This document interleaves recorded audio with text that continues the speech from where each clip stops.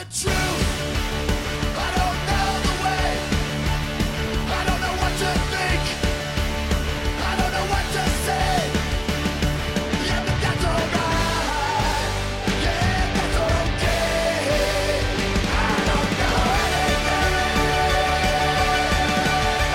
anything. Hello, everyone. Welcome to Factually. I'm Adam Conover. So wonderful to have you listening to the show once again, to an incredible interview with an incredible expert who knows some incredible things that you probably don't know. Let's get into it. You know, part of our fascination with the natural world, with nature, is that it operates according to different laws than we have in our human civilization. In fact, the laws of nature often run counter to the laws of human society. For instance, in our society, we don't really love it when someone gets murdered. We think that that's bad, and we think that we should prevent such a thing happening at all costs. But when a creature in nature murders another creature and eats it, well, we don't send the nature cops out there to bust him and send him to forest jail. No, we say, wow, look at majestic nature, red in tooth and claw. Why, that's just the law of the jungle or whatnot. In fact, we're often awestruck thinking about the violent ballet in the struggle of nature. It's one of the things that we love about it. But at the same time, this idea that the natural world exists on a different plane of morality from our own, well, that makes our interactions with it confusing. For instance, think about a species out in nature that might be going extinct because of human effects on their habitat. How do we deal with that? Should we engage in a complex breeding or genetic engineering program to save that species? Or should we geoengineer a river to save a single species that lives in that river? Should we kill large numbers of, quote, invasive animals like they do in Australia or New Zealand if doing so will save a single endangered marsupial that we adore? Now, hey, maybe you heard some of those questions and said, I think they have an easy answer. But if you start to dig into why you think the answer is what it is, you might run into a couple internal contradictions. Here's another one for you. Consider this common argument that some philosophers advance for why we shouldn't eat meat. They argue that animals can suffer, so farming and killing them is de facto inhumane. Well, if that's true, then why shouldn't we go out into the woods and save the lives of herbivores who are being eaten by carnivores? I mean, seriously, why? It's a harder question to answer than you might think. And that's because they require us to figure out what our values actually are in relation to the natural world and what moral principles apply. I mean, seriously, these are harder questions to answer than you might think. And that's because they require us to figure out exactly what our values, our moral principles are in relation to the natural world. And that's a difficult but very worthwhile task, because we are not getting a new world anytime soon. So we better start figuring out how exactly we relate to the one we currently live in. Well, to help us think through these issues, we have as our guest today one of the smartest and most thought-provoking environmental writers out there. We've had her on the show before. We had an incredible conversation then, and the conversation that we recorded for this episode was absolutely fascinating. It blew my mind and made me consider things I had not considered over and over again, and I very much hope and think it'll do the same for you. Her name is Emma Marris, and she has a new book out called Wild Souls, Freedom and Flourishing in the Non-Human World. Please welcome to the show once again, Emma Marris.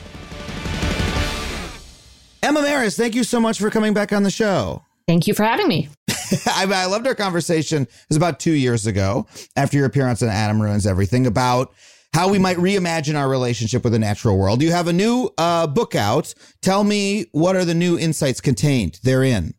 Well, the new book is about animals, wild animals in particular, and whether or not they really still are wild in a very human changed world, and also about what we might owe to them ethically. What are our responsibilities towards these other creatures that we share the planet with?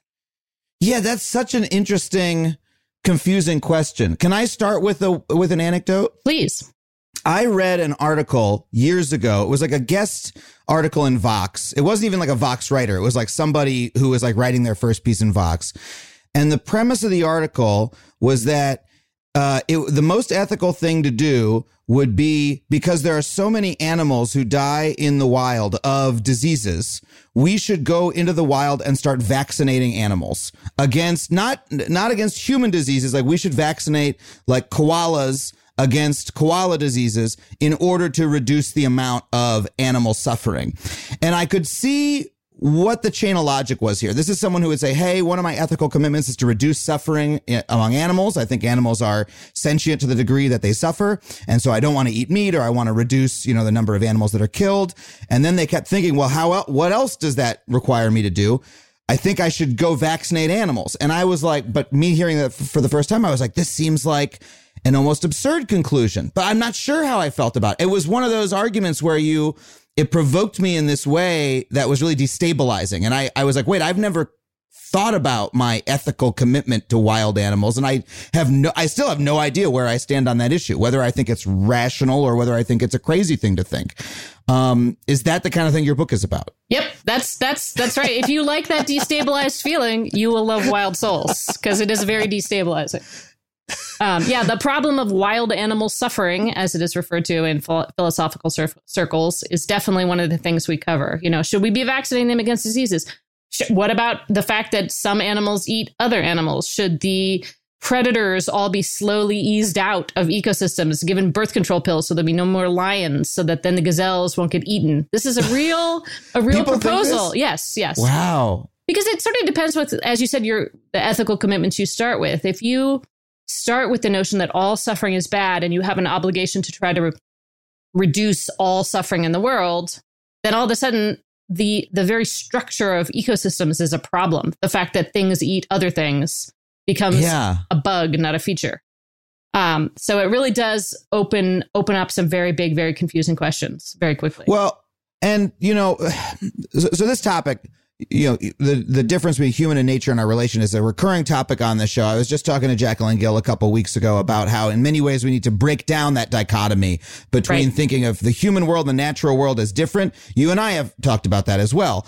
But on that issue where, I think the defense against thinking you have to go vaccinate all the animals is to think, well, hold on a second. There's human morality, and we should not apply that to the natural world. The natural world has its own rules. In the human sphere, yes, I want to reduce all suffering. But when it comes to nature, well, nature has its own thing going on, and I don't want to mess with it too much. And in that sense, the dichotomy makes more sense. So we're immediately into some extremely weighty issues. Yes. Here. Yeah. I talk a lot in the book about the autonomy of, non-humans, and how respecting their autonomy is something that we should really consider. And that's a really strong argument to not start wading into ecosystems and, giving birth control to all the lions and vaccinating all the koalas and fiddling around like that, because it's putting our value system onto these other communities that don't live by our rules. So I think that, that there's arguments pro and con, and the autonomy that you bring up, the sort of freedom of non-humans, is a strong one. Yeah. And there's also a degree into which, by imposing human values, we're making those places less wild. And to the extent that wildness is a value that we might also want to treasure in addition to reducing suffering, then I don't know. It gets very complex very fast. But let's bring it back down to earth. Okay. Let's not fly up into the air in a balloon right from the beginning. I like to do that as we go through. Tell me about some of the examples that you have in your book. What is a specific case that you think is really illustrative of these issues? So there's two that I think are helpful to think about. And the first one is a helping case. The case is humans cause climate change. Climate change means there's less sea ice. That means polar bears can't hunt seals. That means polar bears are starving. Many of your listeners may have heard of this basic idea that polar bears are in trouble because of climate change. Mm-hmm. So then the question is, should we feed polar bears? Should we be up there with big vats of polar bear chow, giving them lunch? So that's one question that philosophers have been looking into, and actual, conservationists have proposed. I like the idea of philosophers looking into something of I don't know, we got to convene a philosophical task force. Congress is going to make sure that the philosophers are on the case. If only this were the case, I think that we'd be in better shape. And And the other case study is killing for conservation. So this happens a lot on island systems where you've got these, or Australia, which is kind of like the world's biggest island, where you've got new predators introduced to the system, like cats or rats or foxes, and they're eating all the native species. And so in order to fix things, quote unquote, the sort of dominant strategy has been to go in and do these massive kills of cats, rats, foxes, mice, etc. So I had a couple of chapters looking at that. Like, is it really okay to kill so many animals in order to save species when species aren't really sentient, don't really have goals, don't really have a brain, but individual animals do? Yeah. You know, the cases where, we're killing many individuals in order to save like a broader ecosystem. That's like these are really difficult moral questions for us to wrestle with. Do you come to any sort of conclusion about any of them in any of these cases? Like, I wish that I could have come with like sort of a perfect algorithm that you could just feed a moral conundrum through. Like you just take out the dilemma machine and you put the problem in the top and the solution comes out the other end. But unfortunately, I don't think that that's possible because every case is slightly different. So instead, what I come up with in the end of the book is a list of things that I think are actually valuable in the non-human world. Things like the autonomy of non-humans, things like diversity of life. And then I have another list of things that I actually think are kind of BS that aren't really valuable. Things like, the purity of a certain species genome or naturalness in the sense of something being totally separate from humans.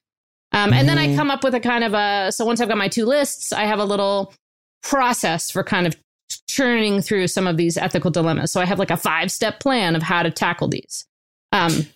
I don't give you the answers, but I give you the a framework for working through it on your own, I guess. Well, so let's say we want to puzzle through one of these difficult ones. Let's do the polar bear one because that's cuter and it doesn't include killing stuff yet, hopefully. So if we were to think about, okay, I'm worried the polar bear is on the ice floe. The ice floe is getting smaller and smaller. The polar bear is getting less food. I love polar bears. They're so cute.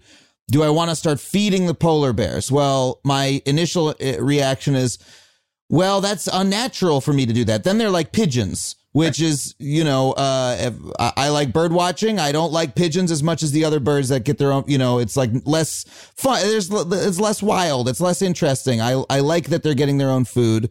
But if I don't do that, the polar bear might die out. So how would I puzzle through this? Right. So I think I think your intuitions are pretty broadly shared there, right? We don't like the idea of this sort of petification of a wild animal where over time they become dependent on us. And I think that if you're looking at that in terms of this sort of notion of like sort of wildness defined as the lack of human influence, that's a bit of a red herring because obviously they are being massively influenced by humans or they wouldn't be starving in the first place, right? Like they are living in our world in the conditions we've created. So set that aside, but then take a look at the sort of freedom of the individual bears. If we're feeding them, does that make their lives less good, less free? Do they become just sort of like, custodians, of the human world? And then you sort of do this kind of imaginative exercise of what would they want if they could puzzle through it themselves. And they probably, on an individual basis, rather not die of starvation. They'd probably take the deal, Yeah. So and of course, there's many more complications that you have to puzzle through. You have to think about what do the indigenous people who typically hunt polar bears think is the right move, and what's their, because they should have a big piece of they should have a huge amount of say in what happens here. And then also, what are you going to feed them, right? Like they normally eat seals. So you're going to go out and kill a bunch of seals and feed them to the polar bears. So that opens up a whole bunch of other questions. Now you've got a seal killing operation in order to save the polar bears. Right, exactly. So let's imagine that you have some sort of perfect vegan polar bear chow. I don't think this exists. Okay. But let's say it did. I think that you could make an ethical case for supplementing the diet of polar bears through this sort of bottleneck period when it's hot and they don't have enough sea ice to hunt all winter. Provided that you're also doing something about climate change so that a few generations from now, you can wean them off the vegan polar bear chow and back onto the ice. I think you could kind of conceptualize it as a sort of a couple of generations long stopgap project to keep them going through the hottest time. And then you could get them back out more independent. So that's probably what, now, obviously, then there's other, of course, how much were we going to spend on this? And where was the money going to come from? And are we taking money away from, the school lunch program to feed polar bears? I'm not so sure about that, So, the pragmatics of it can get messy pretty quickly. But in a kind of a pure abstract philosophical world, I think you can make the case for a temporary, no more than a century long supplemental feeding program. You are really talking more like a philosopher than the last time we spoke. You're like, well, presume there is a perfect vegan polar bear chow. That's right. Yeah. So very much a thought experiment. Yeah. Well, if my last book was really sort of pop sci, this is pop phil, right? Which is now a thing, thanks to like The Good Place. People are willing to enter into these conversations about philosophical ideas and hypotheticals and pushing people onto trolley tracks and stuff like that. And I think it's great that we're talking more about sort of these sort of ethical ideas more abstractly, because it's really helpful to have some of these frameworks to understand, like, well, do I care more about the consequences of my action, or do I care more about like whether a good person would do this action? Like those are two big schools of ethical philosophy, and it's really helpful to like have the tools to think through this stuff. And do you find comfort in that? Because sometimes, I feel that, look, I have a bachelor's in philosophy. That's not much of a degree, but, I did spend some time studying it. And like, when I start to think philosophically about issues like this, I often feel like I'm sort of wading into the muck, like I'm leaving the clean shore of, understanding what I think. And I'm moving into a gray zone where I start to say, well, depending on how you value different outcomes, we need to come up with a framework for this. And then that's sort of where you land, because you never get around to defining what your values actually are in a way that everyone can agree on. I do. Define the problem. I have a list of like the good values and the bad values. Like I really do. Good. I really do come down on saying some of these values, like, look, here's the list. Well, things that are not valuable, right? Like I have on page 254, I have a list of 5 things that are not valuable. And I have another list of things that are valuable on the next page. So I do try to actually come to some conclusions, but I can't come to universally applicable conclusions about every case, because the particulars of every case are going to, in fact, I think the muddiness comes from the real world situations in which this stuff is embedded. I think that if you have a hypothetical case where it's like, this is an island and this species will 100% go extinct if you don't kill the foxes, and there are exactly 100 foxes and there are exactly 100 endangered birds, you can create a hypothetical that's tidy, and you can use your philosophy on that. I think that's helpful. And then when you get to the real messy world with all of the stakeholders and the permitting processes and the federal agencies and, everything, you can still use the insights from your more hypothetical exploration, but it's much more complicated and tangled. Yeah. I mean, certainly. Like, can we talk about another example that I think about constantly? I don't know if you cover this in the book or not, but the problem of when humans start maintaining the population of a feral animal that we have brought into an area that is not native to the area. The example that I've talked about on my own show is feral cat populations, which, humans brought to this continent, I believe, to North America, the continent that we are both currently in. And our pets escaped. They have large feral populations. Those feral populations are killing birds on a huge scale. And also the animals themselves are clearly very unhappy. It's like dangerous. It's a bad place for the animals to be. You see a feral cat in a feral cat colony. You're not like, wow, what a happy cat. You're like, uh-oh, right? And so my position is, as not a cat lover particularly, as I'm like, we just gotta get rid of all these cats. You know what I mean? If I've got 100 feral cats in my city, I'm sorry. Let's just humanely put down 100 cats. I'm very sorry. Maybe people are going to be very upset with me for saying this, but I think that's the best way to reduce the suffering, because like everyone says trap, neuter, release programs. My understanding of those is that those are where they trap the cats, they neuter them, and they release them. Those have not been shown to be incredibly effective, and so we do a lot better just to like, hey, let's nip this problem in the bud. We'll save a lot of birds' lives. We'll save a lot of cats' lives in the long run, because we won't be creating all these new cats that are dying, right? However, there's a lot of people in the real world who they just fucking love cats. You know, they're like, well, no, these are cute little kitty cats. And I don't care that they're not native. I don't care that they're killing many more animals. I care mostly about maximizing the livelihood of these particular cats right here. And then that's no matter what my philosophical conclusion is, I got to wrestle with the fact that a lot of people in my community who I respect and I don't want to denigrate because this is their value system, they just love the cats. And that makes the problem a lot thornier. Yeah, for sure. How do you look at that situation? Well, I do talk about cats quite a bit in an Australian context because here in North America, they eat a lot of birds, but they haven't driven any birds extinct yet. Whereas in Australia, they are sort of responsible for some documented extinctions of small native mammals. And so their conservation community is really active in trying to kill cats. They had like a national goal of killing, I'm going to have to look it up, 400 million cats, a million cats, a billion cats. I don't know. They were going to kill a lot of cats. Wow. And what troubled me about that program was that it wasn't what you kind of laid out in a more urban context. It wasn't trying to eradicate the population. They were just trying to like knock it back. And to me, that's ethically problematic because then they just reproduce and then you come and kill them again. And it's this endless. Now you've got a program of killing cats forever. Yes. You're just always, you got people out there who are just got to gas cats for the rest. That's awful. Yes. Yeah. So I think we can agree that sort of perpetual cycle of killing cats is not good. We don't like that. We don't like that. Then the question is, well, so if the technology exists to fully eradicate them, should that be done or should they be given the sort of right to live there because, maybe they're not native, but they might have been born in that empty lot in Los Angeles. Sure. So that's their home. And I have like a whole chapters devoted to each side of this question. And I think, I don't know if there is a right answer to this. I think it really does depend on your baseline value propositions. And some philosophers think that, if you have a relationship with an animal, it changes what you owe to them.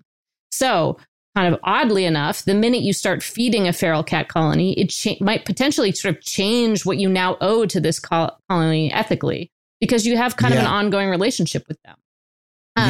We can't fully divorce our emotions from our sort of ethical decision making. We can't be sort of like little logic, rational, ethic robots. Maybe Peter Singer can just, figure out what the consequences are and then maximize everybody's happiness and then proceed. But I think most of us do make our decisions with a combination of sort of logic and emotion. And I think it would be foolhardy for us to pretend that we don't do it that way. Well, and it would be foolish to try to like eliminate emotion and do the, now we're back with Mr. Spock, right? But like that's part of human life and human decision making and what it means to be a human, and to try to do the logic lord thing, it doesn't make sense. And that's why, by the way, if someone were to come to me and say, hey, the thing I said about let's just get rid of that cat colony, here's reason ABC why that's an unethical position, I'd immediately go, yeah. No, you're right. Like, I get why it's more complex. That's my initial response to the problem, right? But as soon as other people's emotions are valid, and I can see how I would very easily have that emotion myself, and the argument of like, hey, this cat didn't ask to be born here, is like, it immediately makes it much more complex. These are hard questions, Emma. Yeah. Yes, they are. I keep, people keep saying, well, what are your conclusions or what's your take home? And I'm like, it's a process. The take home is a process. Yeah. It is about sort of doing the work of figuring out what you think is really valuable, but examining those. Like, for example, with the cat case, I think that killing a cat because it, quote unquote, doesn't belong or isn't native is bullshit. Like, that's a bad reason to kill a cat. Because you can't put everybody back where they belong. That's just doesn't make any sense. Nature is a moving target. Things are moving around constantly. I think the kind of notion that nativeness gives you a right to exist and that if you're not native, you deserve to be killed is really problematic. So that pares down some of the, but I do think that the fact that a population of cats is driving a native animal towards extinction is a potentially possible reason to do something about the cats. So, you just got to really examine why you feel the way you feel, but then don't discount your feelings either, because they're part of that process. Yeah. Oh, man. Oh, so I want to let's dwell for a second on what you said about nativeness, because I think this is like the most not controversial, the most like different thing that you say from what, so many conservationists and people along those lines. I mean, if you go to go out on a nature walk with someone from your local Botanic Society or Audubon Society, and they'll be like, oh, native plant, native bird. Ugh, non-native plant, non-native bird. I hate that house sparrow, or what. I think house sparrows are non-native. Like all these common, terrible. And that makes sense to me on a lot of levels. I mean, as my first viewpoint, like a lot of non-native species are invasive and push out species that, are native. A lot of non-native species have, if we're talking about plants, say here in California, they have, like watering requirements that are, not commensurate with the area, all these sorts of things. And it does seem to violate also, like when you're a nature lover, you love nature. You love the thing that was already there apart from humanity to a certain extent. So I don't know, talk to me about that piece of it a little bit. Yeah. So I just think that, first of all, this kind of notion that every place has a suite of native species and that those are the only species that are sort of allowed to be there only goes back to sort of the mid 20th century. And I love where you're going. Keep going. Yeah. Give me more of this. So, I mean, things move around. And before the sort of 1950s, the idea that a plant from Europe might naturalize, that was kind of the terminology that was used back then in the United States, wasn't necessarily considered a bad thing. People were moving plants and animals around on purpose all the time, sometimes with no big deal effects and sometimes with terrible effects. But then in the 50s, Charles Elton, this famous ecologist, wrote some books about comparing introduced species to sort of bombs and war, and using all these sort of militaristic metaphors to talk about how species could be like. And then in the years that came after, people started talking about them as sort of pollution, as if they're sort of the way that they infiltrated an ecosystem was like a kind of a impure. So the rhetoric around it, I think, is like really loaded and not super duper detached and scientific. And it can lead to some really weird outcomes. So, for example, many people are willing to kill non-native animals in ways that are considered inhumane if you were to use them on sort of pets or native animals, drowning them in a bucket or giving them poison that takes a week to kill them, that kind of thing. And I think that if we really dive into this question of nativeness, it starts to fall apart scientifically, because species do move around over time. And there's nothing super different scientifically between the ones that are moved by humans and the ones that are moved by getting on a raft of branches and crossing the ocean, or crossing a land bridge when North and South America come together. And in fact, there's lots of famous cases where scientists didn't know whether humans moved it or whether it moved itself. And so they weren't sure whether to kill it or to let it be. And they had to do all this investigation to figure out whether it was a bad guy or a good guy. And so the whole framework only really works if you think that humans are not a part of nature at all. And I just reject that framework. I think humans are a part of nature. Now, having said all of that, there are certain situations, especially on islands, where introduced species do cause such extreme changes that they can drive species extinct. And in those cases where introduced species are really causing problems, causing situations we don't like, I don't think there's anything wrong with trying to fix those problems or trying to address those situations. Absolutely. But it's because of the consequences, not because of the non-nativeness. Exactly. Right. So it should not be enough to say you don't have the right passport, I'm going to kill you now. It should be, okay, here are our goals for this place. And this species that's here is making it difficult for us to achieve these goals. And so we're going to try to figure out how to solve that problem. But it should be about what they're doing in the ecosystem, not about where they came from. Yeah. I think what makes it complicated is that, like, the native species, like a lot of non-native species are invasive is probably another differently loaded word. I hate that like, word. I don't use it because it sounds like intentional. Yeah. It sounds like they're like, all right, men, we're going to North America. Get on the boat. Yeah. Well, so many species that are introduced by humans did in fact proliferate to a degree that pushed out other species that we might have preferred to protect.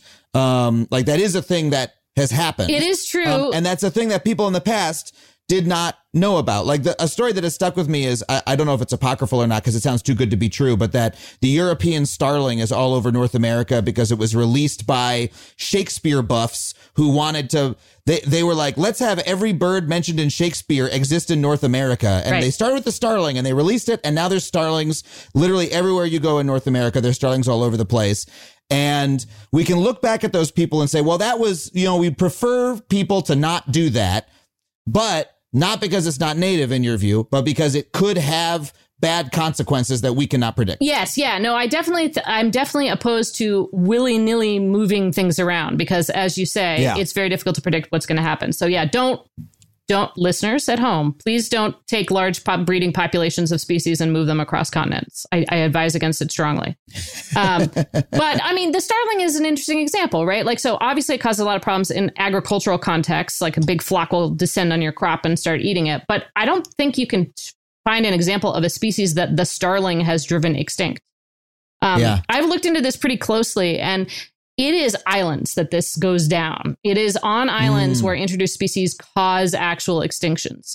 In North America, I have not been able to find examples of non-native species causing actual extinctions because there's enough room for things to respond, evolve, develop. The ecosystem shifts around. There's remnants. I'm not saying that they are always ideal, but I don't think that they've caused a ton of extinctions on continents. Wow.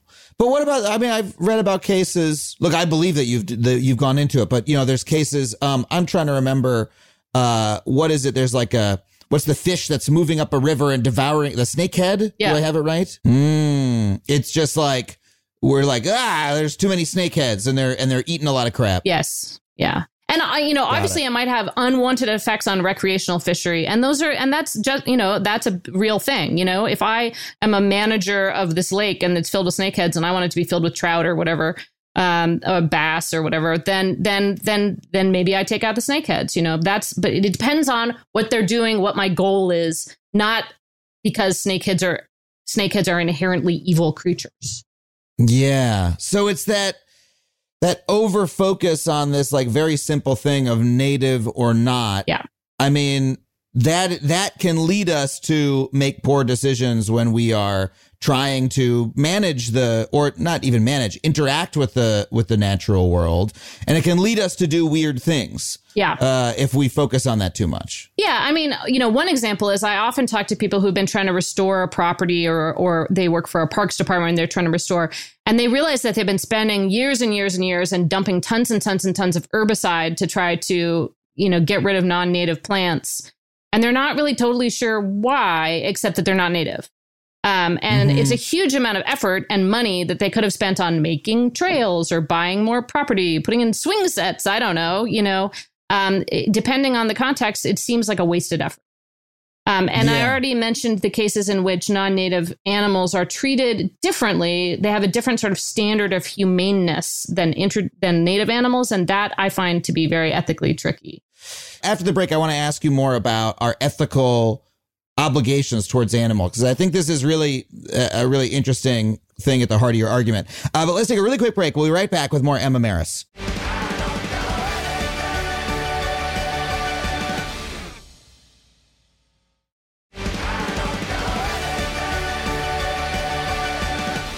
Okay, we're back. Emma, so what do you feel? I mean, the fundamental question of what our ethical obligations to animals are is a very difficult one. Do you have any personal feeling on this? I don't want to say, I don't even know if it's possible to make a claim about what our obligations are that will apply to everyone. But like, what is your personal feeling on the matter? Yeah, I appreciate how you phrase that question, actually, because I think you're right. I think that I don't think I can make a claim to a universal answer to this. But I think for me, I do think that biodiversity is valuable. So I do think that in some situations, it is ethically acceptable to hurt or kill individual animals to protect species. I don't love it. I don't relish it, but I do think that it is sometimes ethically justifiable. But I think that's one of the sort of relatively short list of situations where it's okay to go and just kill non-human animals. I think that where it's possible, I think letting them be autonomous and free is the ideal, right? You talked about wildness earlier, and I don't like defining wildness as a lack of human influence because, as we've noted, I don't really believe that humans aren't part of nature. But I do think that wildness can kind of point towards this other value, which is the value of freedom for sentient creatures, letting them do their thing. So I think where we can let them do their thing, let them make their own choices about what to have for breakfast and where to go, I think that's good. So like I have a chapter about zoos where I'm like, I don't love zoos because then they can't make their own choices about what to do and where to go. So I think trying to let wild animals be as autonomous as possible while balancing that with trying to stop species from going extinct is sort of where I land. Oh, so this starts to almost mirror like a conversation we might have about other humans. Like, what do we take steps to prevent other humans from killing themselves accidentally, right? Or from doing unsafe things? Or do we allow them more autonomy? That's like a discussion that we might have about like, are we going to ban smoking cigarettes or something along those lines? And that's a very complex, different discussion, but it's something that, I can sort of see how there's a comparison between that and saying, well, if you're talking to someone who's saying, should we winnow out the predator population because it's causing suffering in animals? We should also allow, yes, we want to reduce suffering in animals where we can, especially say factory farming. We absolutely want to reduce suffering.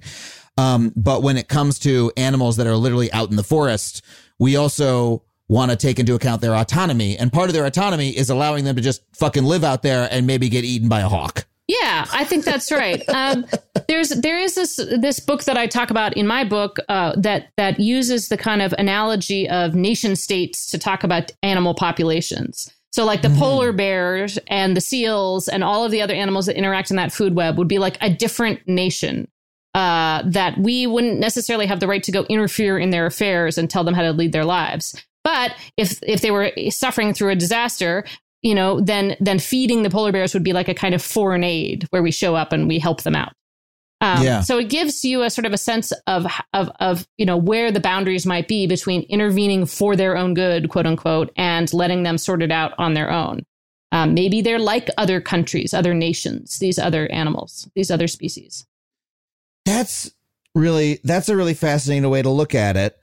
But OK, I think I have figured out what is weirdest to me about this whole conversation. And this is where it starts to really break down in my mind and I get really confused because I agree with breaking down the dichotomy between the human world and the natural world. And we're all part of the same world. And, the problems with everything you're saying about nativeness and wildness specifically as like free from human intervention. But the big difference between, our ethical obligations to each other and our ethical obligations to animals is that animals, I don't believe, maybe you'll disagree, but I don't know how you could. Animals do not have a moral sense of their own. Like if there were not humans, there wouldn't be anyone having this conversation in the first place, right? Animals would just be eating each other. Animals also would be moving from place to place and invading other ecosystems, and no other animals would be sitting around going, oh, it sure is too bad that the dodo died out because some rats found their way onto the island.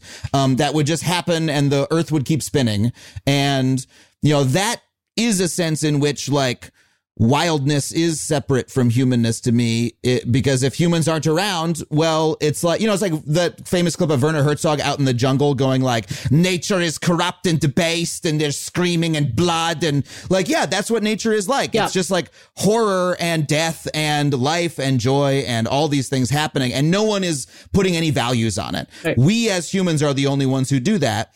And so I do end up feeling at root, the more I think about this stuff, well, to the extent that we're doing that at all, that's a human thing. That is not an animal thing to do, is to even be having these conversations. And so to that extent, the entire project still seems a little bit weird to me at root. I don't know. What do you think? Well, I agree with you that, I mean, certainly I talk a little bit in the book about the sort of glimmerings of sort of morality in non-humans. Like chimps get mad at unfairness. Like if you give one chimp a good treat and the other chimp a bad treat, they'll be pissed off.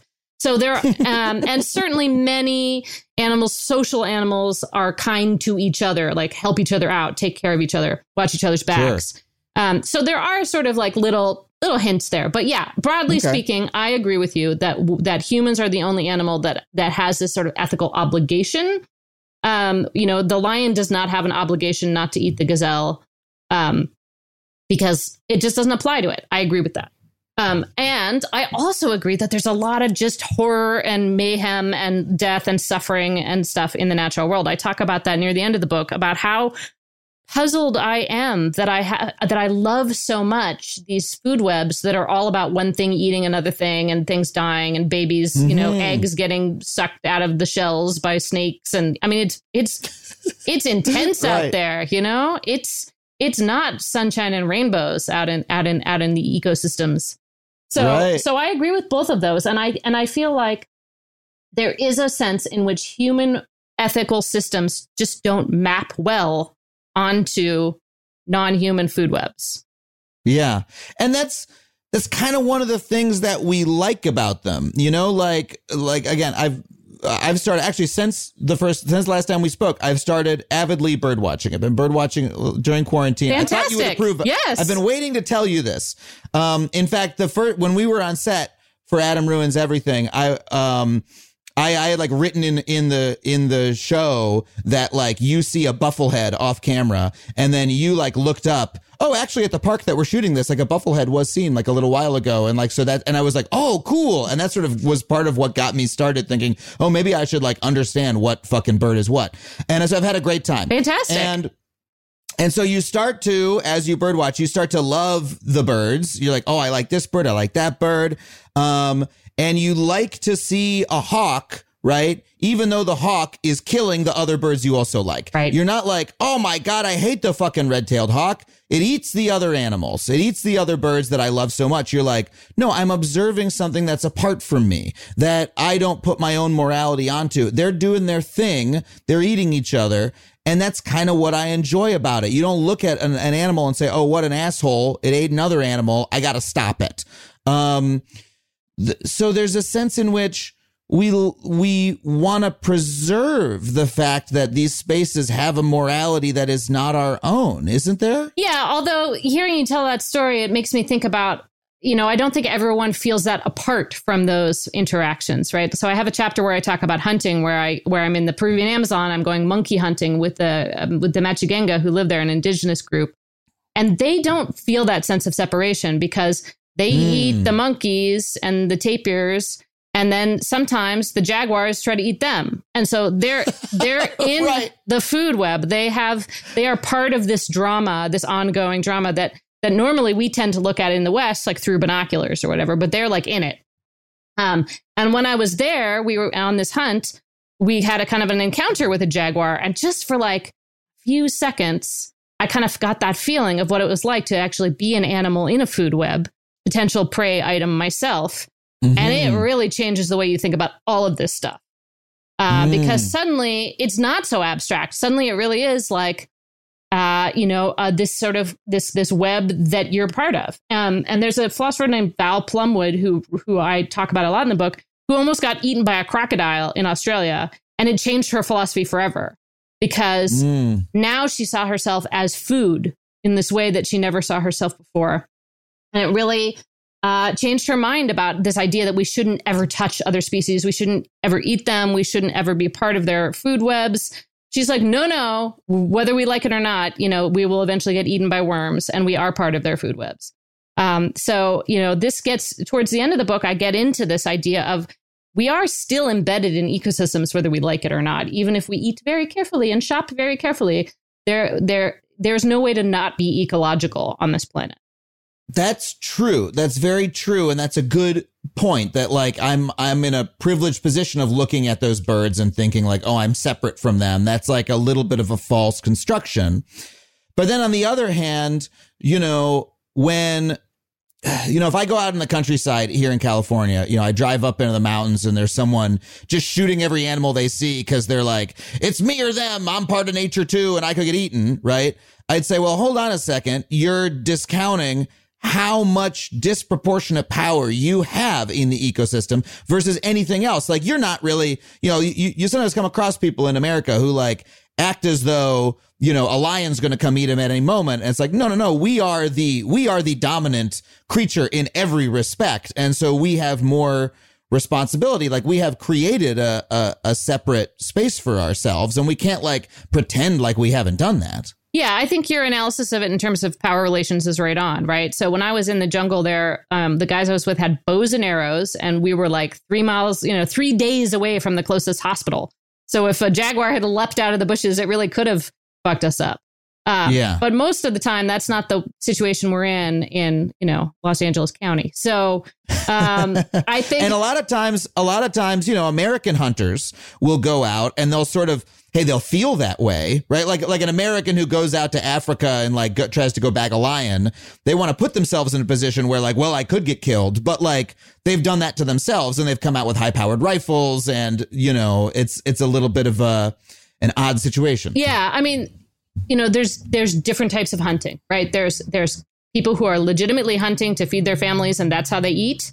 And then there's on the other side of the spectrum, there's guys who spent like $100,000 to fly to Africa and shoot a lion or something. And then there's lots of gradations in between. So, I think having an opinion on hunting is impossible. Again, it's going to be very case by case here. Who's doing the hunting? What are they hunting? Are they eating it? Is this part of a cultural tradition in which they've been born? Like, what are the economics of this? What are the power relations? What's the ecological impact of this? How quickly does the animal die and how much does it suffer? There are a lot of questions you have to ask before you pass judgment on an act of hunting. Okay, well, I read years ago, and I'm just constantly dropping pop sci names on you. A book that had a profound influence on me was Michael Pollan's Botany of Desire, and he poses this idea that basically these different plants have taken advantage of humanity in order to propagate themselves. And when you look at it from the gene's eye view, from the evolutionary unit's eye view, well, they've done it very successfully. The tulip or the potato has evolved in such a way to take advantage of what we need. And now these are extremely successful organisms that there's many, many more of them than there would be otherwise. Or marijuana is another one of his examples where like marijuana has tricked us into growing it in this weird situation where, we're like pumping it with light in order to get as much marijuana as possible. Whereas it used to just be a little, thing in, little bush in the woods. Right. Yeah. My brother grows marijuana commercially and I can tell you like he is like a slave to that plant. Like, right. Like wakes up at weird times. He has an alarm on his phone if the humidity is wrong. Like those plants have him right where they want him. Yeah. And so to the extent that, that is the morality of evolution, right? Like if humans didn't exist, that's the only reason anything exists is because a gene figured out a way, through trial and through natural selection to propagate itself. And to the extent that it has goals at all, which is even a human way of talking about it, that is its goal, to propagate itself. I thought that was a fascinating argument. I've thought about it ever since. Where it starts to get confusing to me is when I apply it to animals, right? Because when you look at our livestock, our animal food population, well, these are now by a large measure, the most populous animals on Earth. There's more, I believe, correct me if I'm wrong, there's more chickens, there's more biomass of human-raised chickens than there are of all other birds combined. There's certainly, if you add cows to that, it's like, I saw a chart once of like, here's all other animals compared to human livestock. It's like, most animals on Earth are animals we eat at this point. So that's correct. From a dispassionate evolutionary perspective, wow, cows sure did a great job into tricking us to helping them breed on a massive scale, right? Except that factory farming is also an abomination of suffering. And so those are like two different frameworks that are colliding in a way that I have no idea how to resolve. And I'm curious if you have any thoughts on it. Well, I kind of kept away from farming and from pets in this book because I really did want to focus on wild animals, even though, as you point out correctly, they now represent, a very small sliver of animal life on the planet. But I mean, I do think that, it's interesting what you said about evolution and the morality or the lack of morality there, because that's exactly what Kevin Esvelt says. He's a geneticist who invented this thing called a gene drive, which is a way to propagate a genetic modification through a free-ranging wild population of organisms. Yeah, I've heard of this. Right. This is like you sort of tinker with the genetics of like one animal and then you release it. And then the gene will propagate itself through the whole population as that animal breeds with others. Yes. Do I have it right? Yeah, you got it right. Exactly. And the way that it works is that it kind of, you get 100% of the offspring of those animals, theoretically will have the change. Not even 50 like you would get with just like a random gene, but 100%. Wow. So he is an incredibly great guy in terms of realizing the scariness of this technology and immediately after inventing it, spending like a decade telling people not to use it or like not to use it in a foolish way or not to use it without super careful consultation with everybody who might, be have an interest in this case. He's actually a kind of a model of a responsible scientist, I think, in that regard. But he is interested in theoretically someday using it to tackle some problems. He's particularly interested in using it to maybe deal with feral cat populations because he hates the idea of feral cats suffering. And a gene drive could be used to make it so that they just can't reproduce. They just can't have kittens. And that would be a way to sort of do what trap, neuter, release people want to do, but to have it actually work. So you would release like one or two cats that have this special gene in them into the established population. Yeah. And then they would breed with the other cats, and those cats the new kittens would be born with some new gene that prevents them from further reproducing. Yes. And then naturally the population winnows and dies out without ever having to snap the neck of a little kitty. Exactly. That would be the idea. And that's important to him because he hates the idea of these kittens suffering. He has a cat himself that he loves, who used to be a wild feral cat who he adopted. And so he always says that evolution does not have a moral compass. And to him, that creates obligations to fix things. But to do so in a very careful, slow, measured, deliberative way where you kind of run everything by everyone. But I'm not sure I necessarily agree, but I'm not sure I necessarily disagree either. If we could use genetic technologies to stop some horrible disease that afflicts koalas, why would we not do that? Yeah. Well, now you're back to vaccinating koalas again. Yes, exactly. I'm tempted by these kinds of interventions because, the thing is that there's never going to be a perfect case where there's no other impacts of your action, right? If you had a perfect case where you could just sort of surgically intervene and remove a lot of suffering from a wild system and then pull back and there would be no other ecological cascade effects, then it would be very tempting to do that. But that's not really how the world actually works. If you save a bunch of koalas from dying, maybe they eat all the eucalyptus leaves and then maybe other butterflies that need to lay their eggs on eucalyptus leaves are now going to die out because they don't have a place to put their eggs. I just made that completely up. That's not like a real thing, but that's... We've all seen Jeff Goldblum in Jurassic Park. We understand this is like the Godzilla movie version of like, do not tamper with the natural world because, do not play God with the universe. Yes. Yeah. But I do think, on the other hand, that we're doing that all the time anyway.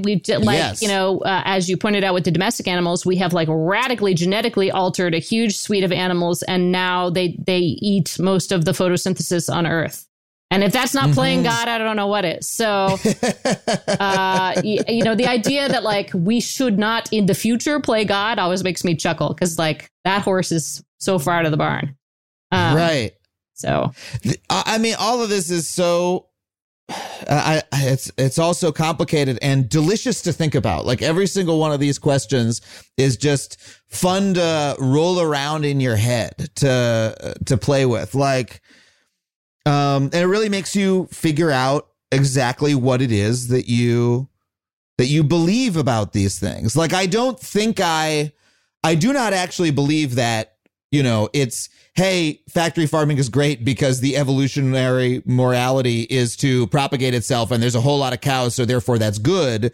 I think it's weird for me to come to that conclusion, but it's instructive for me to figure out, to follow the chain of reasoning. Yeah. And at the end go, okay, wait, what was the mistake I made along the way? Right. And try to puzzle out exactly what the error was and then apply it to something else. I think the error in that case, right, is that evolution seeks the good or tends towards good, which is just not the case. Like evolution just produces things that reproduce. It doesn't produce goodness. Mm-hmm. Right. So the fact that like evolution, like the fact that there's this tendency for species and genes to propagate themselves, and that is what creates more of things. That doesn't mean that that's something that we should seek out, that is like a good thing. That's just like something that happens. Well, this gets back to my eternal struggle with my love of the non-human world and with like the forest and with these ecosystems, is that they were produced by evolution. Evolution is amoral. And if some sort of kind God had made them, they wouldn't have made like parasites and predator prey and like wolves eating elk alive. And, all of these things that are baked into these ecosystems are not good. They're not bad, but they're not good. Yeah. Well, and that comes back to what we love about them and the eternal human fascination with them. Like that clip again of Werner Herzog, which if you have not seen it, go look it up. I forget what it's from. It went viral like 10 years ago almost.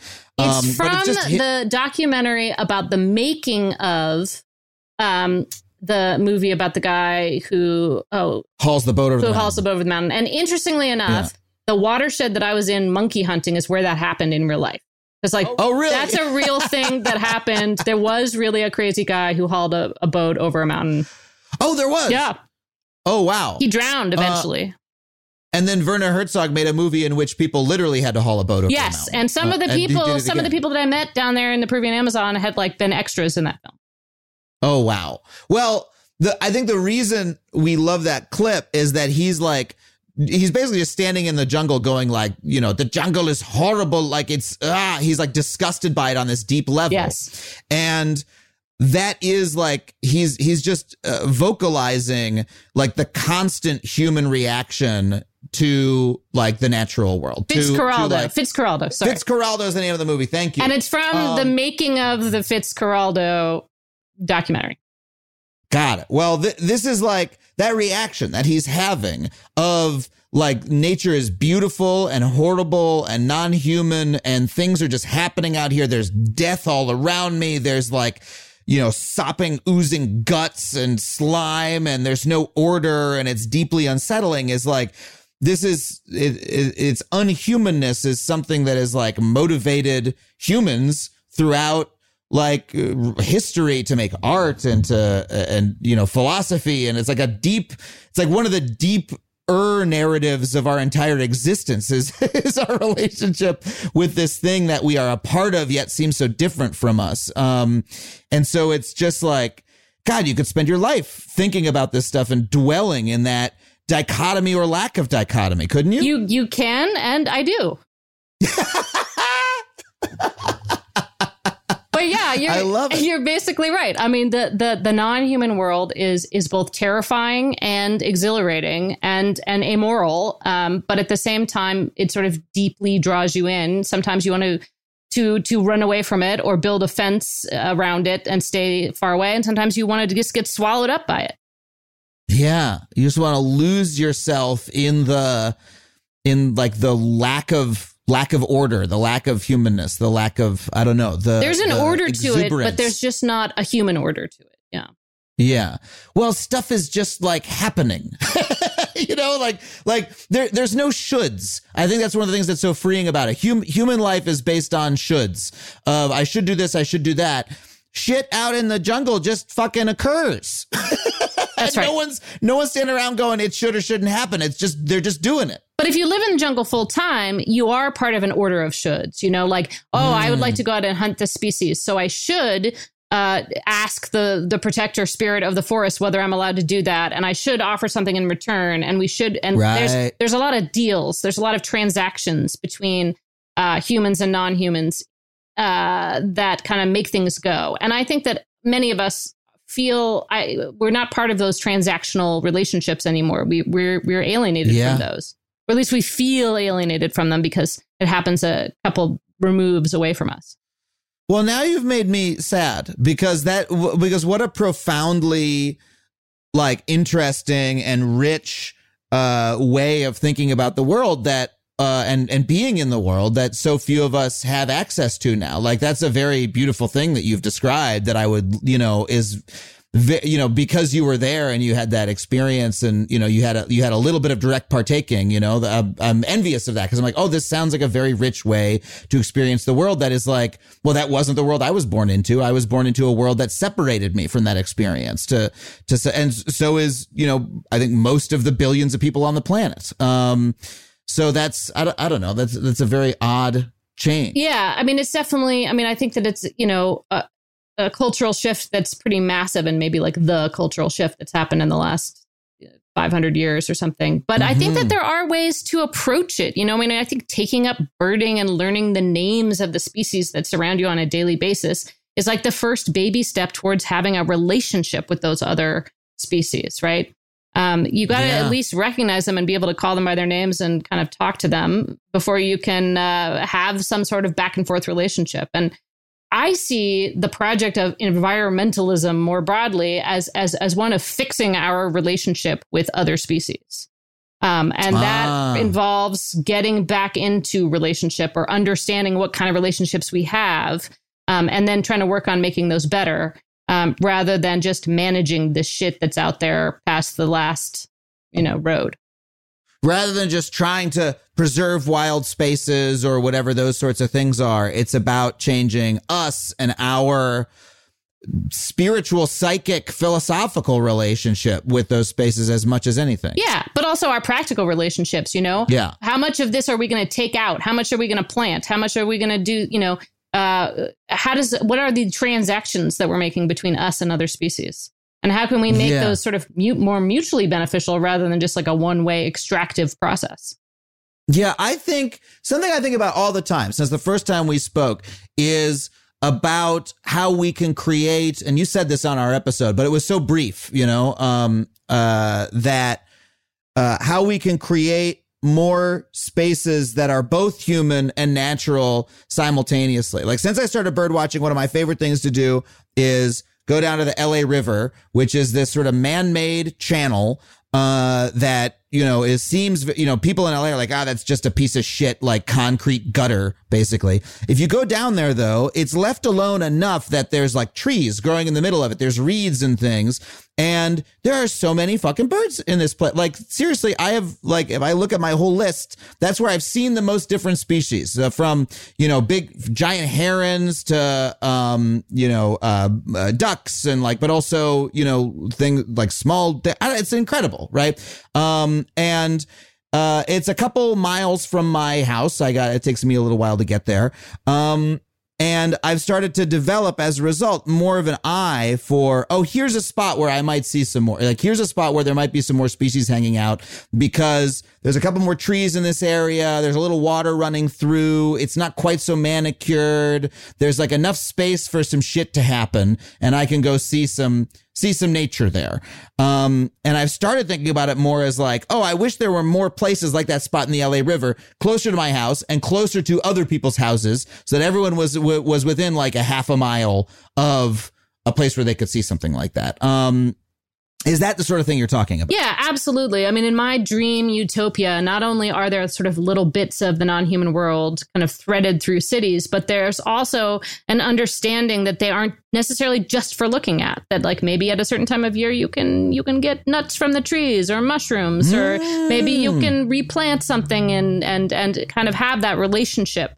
Sort of urban foragers, I think, are sort of headed in the right direction on this. So that the idea is that it's not that these are picturesque amenities to look at, that they're just part of the community. Yeah. I would love to just hear, before we wrap up, like any other stories of a particular animal from your book that is like particularly fascinating and a nice note to end on. Okay. Well, I guess I'll give you the the story of the wolf and the dog that tried to form a pack together up in Washington State. This is a real story, this is not a real fairy story, tale. not a fairy tale. Well, as you'll hear, because unfortunately it has a bit of a sad ending. This is a sheep guarding dog. It runs away from the ranch after these two wolves come and kind of coax it out over the fence. And it runs off, and the three of them form this pack. And the Washington wildlife, the state of Washington decides that this is not acceptable because wolves are wild and dogs are not. And so they go out in a helicopter and they find out that the wolf is pregnant by the dog and they give her an abortion. What? What the fuck? That didn't end the way I expected at all. Right. So I didn't even know you like stunned me like so many times in one short sentence. I was like, wait, the dog and the wolf could have a baby? What I was about to be like, what was the baby like? And you're like, no, there was an abortion. What? They gave the wolf an abortion? Yes, because to me, this story shows that the way that we sometimes think about wildness is much more about the purity of the genetics and about the lack of the touch of humanity than it is about letting the goddamn animals figure out what they want to do. Yeah, that dog and that wolf wanted to make a baby. Right. And we were like, no, it's not going to happen. That's not right. I want to see the sheepdog wolf baby. I'm sure it'll be very cute. And what's the harm letting it run around a little bit? Well, bureaucratically, it would have been a nightmare because wolves at the time were an endangered species. Dogs that were unsecured and running through the woods were essentially strays that the dog catcher should come and deal with. So if you have a hybrid wolf dog running around the woods, or in this case, kind of more of a prairie type ecosystem, what do you do with it? Do you protect it as an endangered species or do you take it to the pound? Like it would have been. It doesn't fit our dichotomy. It does not fit our dichotomy. So it has to go. That is the essence of an unhealthy way to look at nature, is to reify that dichotomy so much that anything that doesn't fall into it has to be done away with. I think so. And instead we should what? I think that what we should try to do is we should try to be in relationship with other species, but not dominating them. I think that's a wonderful message. Emma, thank you so much for coming on the show again. It's always incredible to talk to you. It's always one of my favorite conversations. We'll have to have you back the next time you write a book. Yes, I'll be the first 3-time guest. Thank you so much, Emma. All right. Thank you. Well, thank you once again to Emma Marris for coming on the show. If you want to check out her book, just a reminder, you can get it at factuallypod.com/books. That's factuallypod.com/books. And when you buy a book there, you will be supporting not just this show, but your local bookstore, because our bookshop is set up through bookshop.org. That is it for us this week on Factually. I've been Adam Conover. I want to thank our producers, Chelsea Jacobson and Sam Roudman, Andrew Carson, our engineer, Andrew WK for our theme song, the fine folks at Falcon Northwest for building me the beautiful custom gaming PC that I'm recording this very episode for you on. You can find me online at adamconover.net or at Adam Conover wherever you get your social media. That's it for us this week. Thank you so much for listening, and we'll see you next week on Factually.